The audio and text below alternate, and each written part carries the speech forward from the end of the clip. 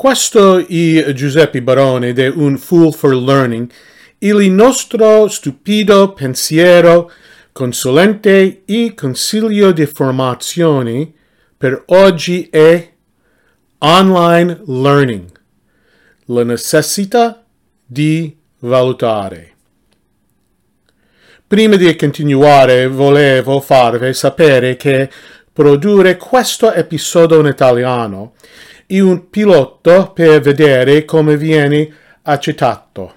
Mi scuso con voi in anticipo per qualsiasi cattiva pronuncia delle parole. Quindi, cominciamo. Negli ultimi podcast ho parlato dell'apprendimento online, discutendo di vantaggio di una scadenza di promemoria.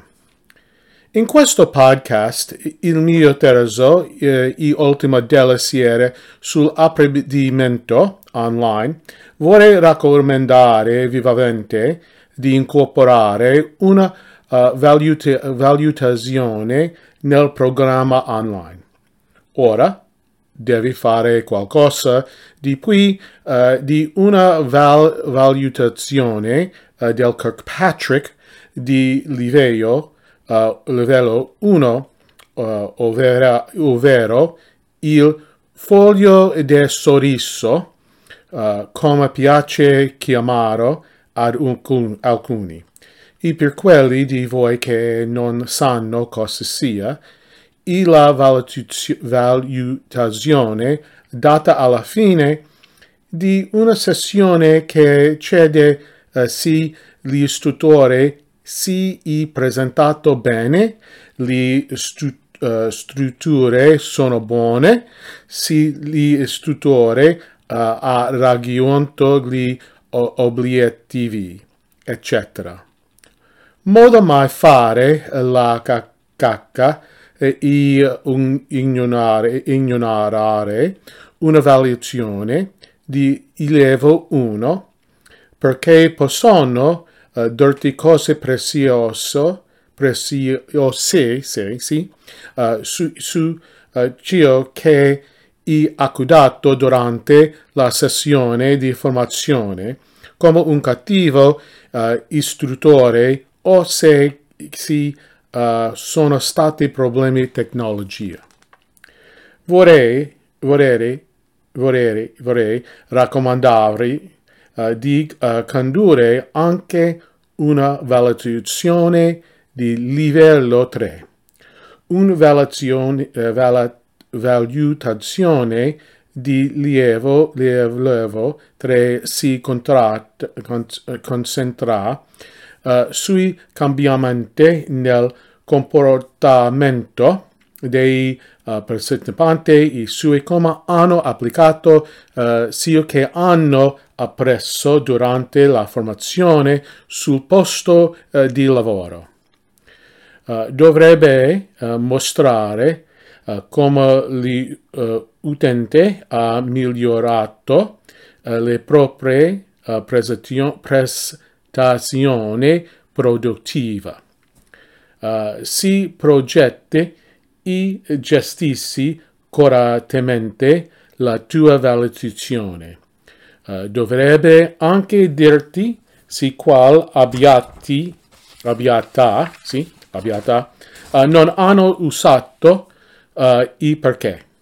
Le informazioni raccolte che possono essere ottenute utilizzando un paio di metodi diversi come osservazioni o valutazione dei clienti possono fornire informazioni sull'utilità dei programmi di apprendimento e su ciò che potrebbe essere necessario modificare in futuro.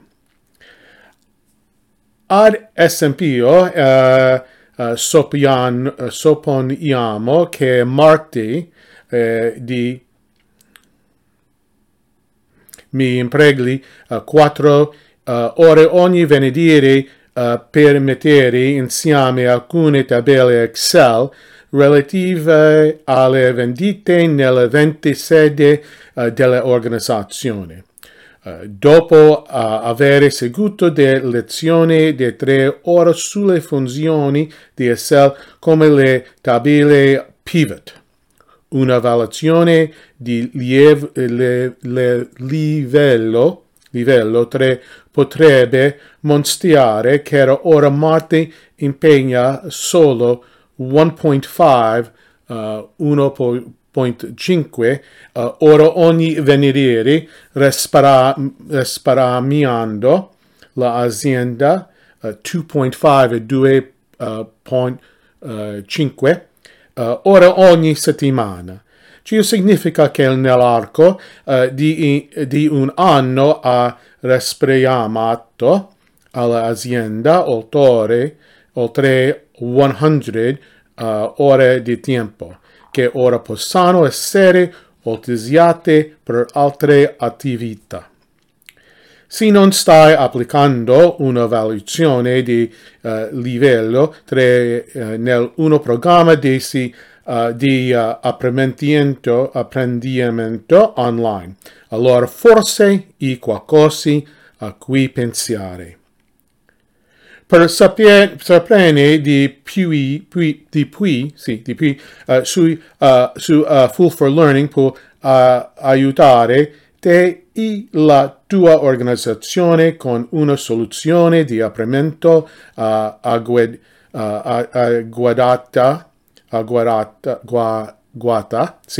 per soddisfare le tue esigenze aziendali.